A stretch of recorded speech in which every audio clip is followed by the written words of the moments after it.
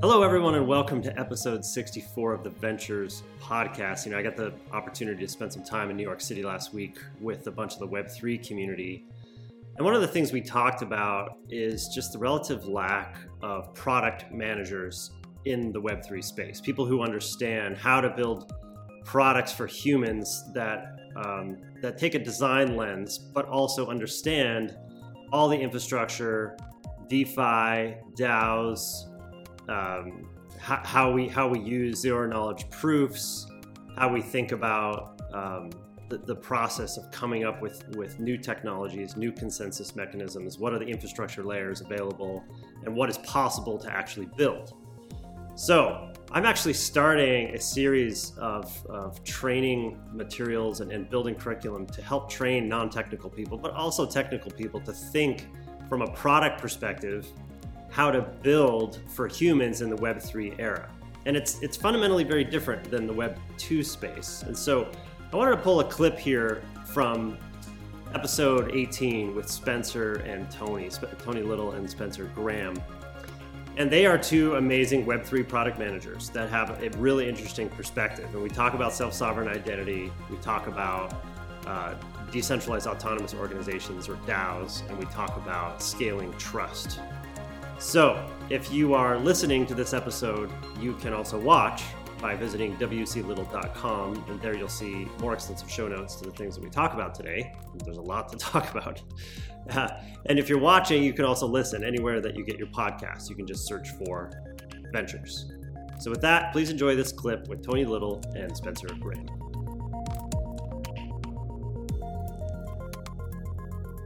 There was a story at the end of episode 2, one of our podcast guests shared a story of Jeff Bezos starting Amazon. And essentially he said a quote that said, Bezos started Amazon and started bringing the selling of books online because he literally couldn't fit all the books in a store, right? So the internet essentially enabled selling a large volume of SKUs online because putting that in a physical store was simply not possible. So now for entering blockchain, yes, there's DeFi, and these are essentially traditional products just brought decentralized. What are you seeing both either currently or what you hope for in the future? And this may be difficult to see, obviously, with the primordial soup analogy. But what new products that we couldn't have before decentralization are now possible? Do you have any example? I have one. I've only, in my narrow understanding of the space, I really only have heard of one that comes immediately to mind. Obviously, there's nuance, and we can debate like even what's new and what's old. But maybe before I share my one, are there others that you're familiar of that this new infrastructure can produce? Yeah, I have one. When you fire up a web browser or go to your phone and you connect to services, there's a lot of stuff that happens behind the scenes that you just don't worry about. It just works, right? And TCP/IP is, I think, the protocol people you generally think about. There's some directory services in the middle to make sure that when you type a URL, it gets to the right place, right? But all that's pretty well hidden. Today, one of the big challenges that everyone runs up against is another form to fill out to get an account somewhere, right? So every time you go, now today there's things where sometimes you can like let Facebook connect for you, right? A federated model where you can sort of allow Facebook to send your credentials to this other service so you don't have to fill out another form, right? But really that's owned today then by Facebook. They kind of have a shadow identity for you that you sort of grant them the ability to manage. There's a big push in the standards industry right now to leverage blockchain underneath an identity system that will radically change how we interact with digital services in the near future. That could be 2 years, 5 years, 10 years out when that protocol gets to the point where it has mass effect enough where everyone folds into it and says, this is what we're going to use for identity. The term that's generally used is called self-sovereign identity, but it's sort of this loose net term right now. And there are a number of protocols competing for that. So when we talk about blockchain at its core, I don't think about a traditional product. I think about an upgraded protocol. So when you literally log into your phone, there's this collection of attestations that you are who you say you are, based on the fact that you're holding your phone, that a picture of your face has been taken, that you've used that phone before to access a service in a certain way. And it understands the likelihood that you are who you say you are, and then you just fold into these services. So today, when it comes to your like app library, a lot of that's pretty seamless, but it will be like that for the rest of the internet, I think, in the near future. And so when I say one thing that I'm really excited about is the ability for us to more easily access digital services, and blockchain is going to play a part of that. So to me, that seems like the one that is really not only, I think, coming soon, but it's really a necessity to leverage a lot of the power of this underlying ledger that may help us keep track of all the little things that we need to keep track of that today it requires a bunch of third parties to do for us, and we pay through the nose for it today. How about you, Spencer?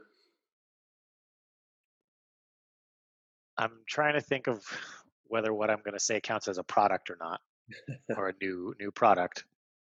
And I guess to your point, I'm not entirely sure it's new, like net new either.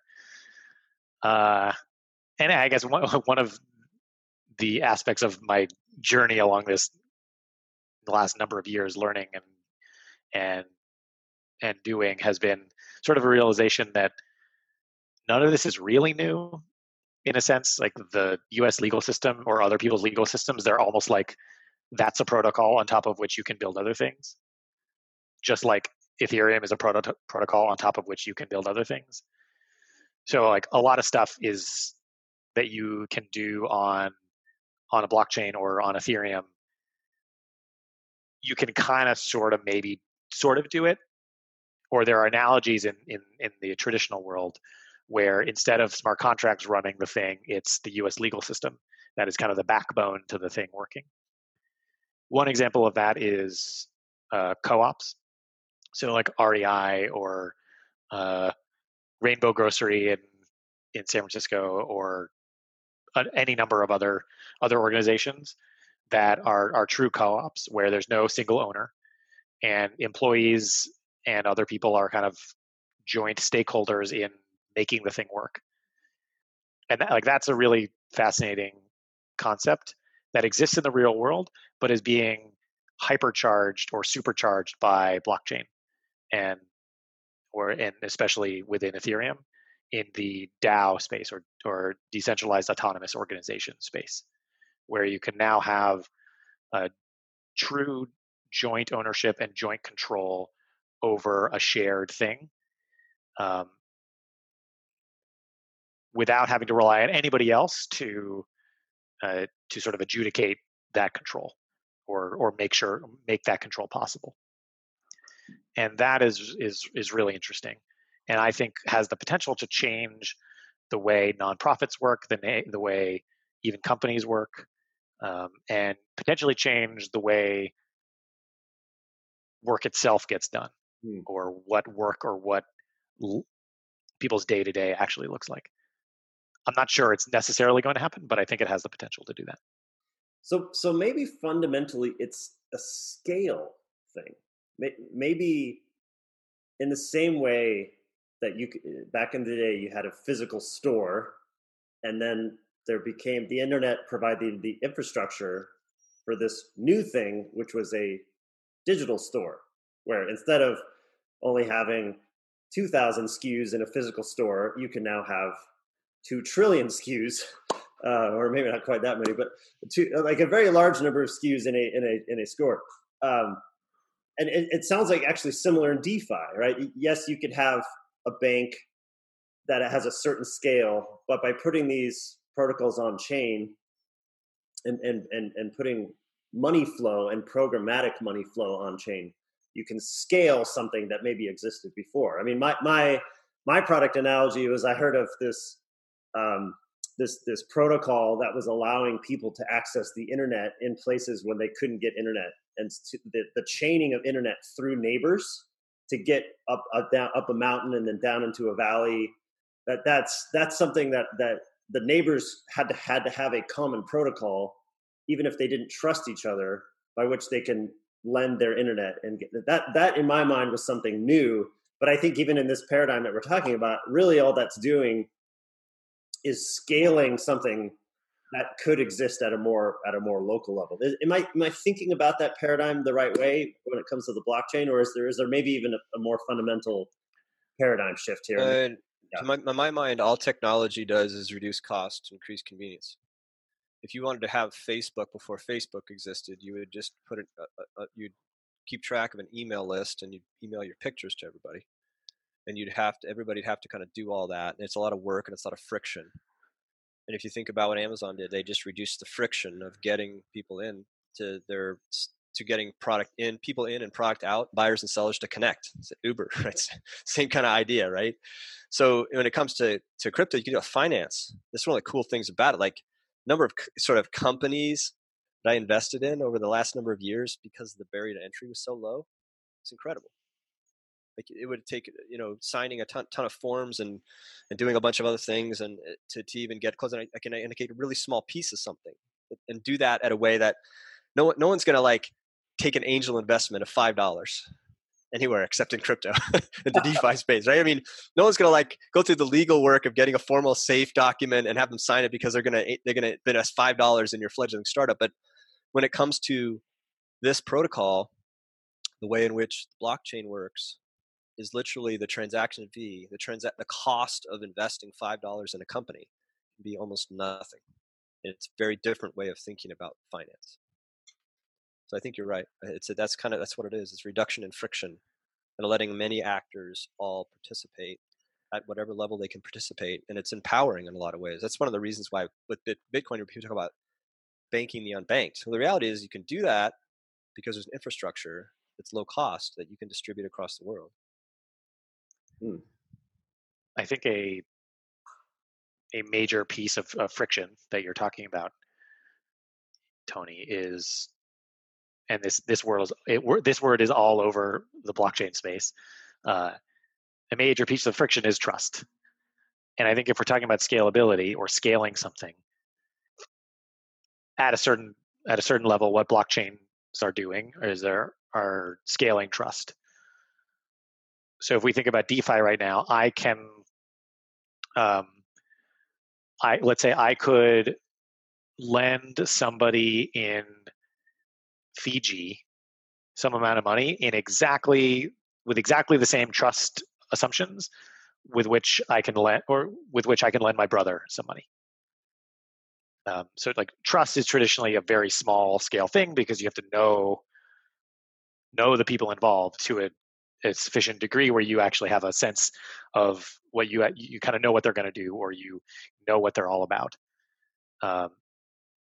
So things, when we start to grow our network and we start to grow the people we interact with such that we can't actually know all of them to that degree, then a lot of things that are possible within small groups stop becoming possible. Unless we are able to use a blockchain to do it, in which case, and with correct protocols, in which case that same type of trust that I can have with somebody in a small group can be extended to somebody across the world that I don't know at all. So I think scaling trust is a major component. Yeah, that's good. It's a really interesting conversation because you often hear the word trustless. But what trustless is just scaling trust. It's placing the trust instead of in the small number of human beings. It's placing trust into the machines, into the cryptography, into the game theory mechanics that is going to trust that ledger with our machines and the programs that we've set up are going to be reliable. Is that how you would kind of think about the trustless versus scaling trust conversation, or is there something different there?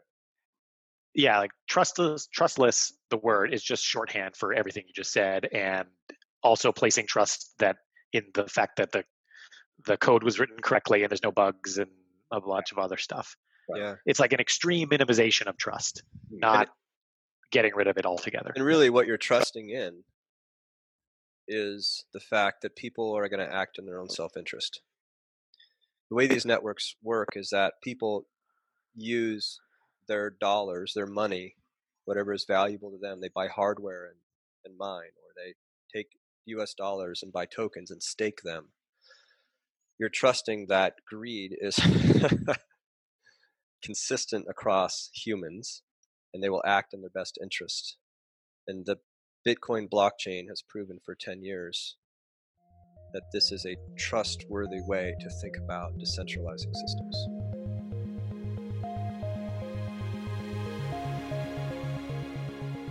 All right, a couple quick things before you go.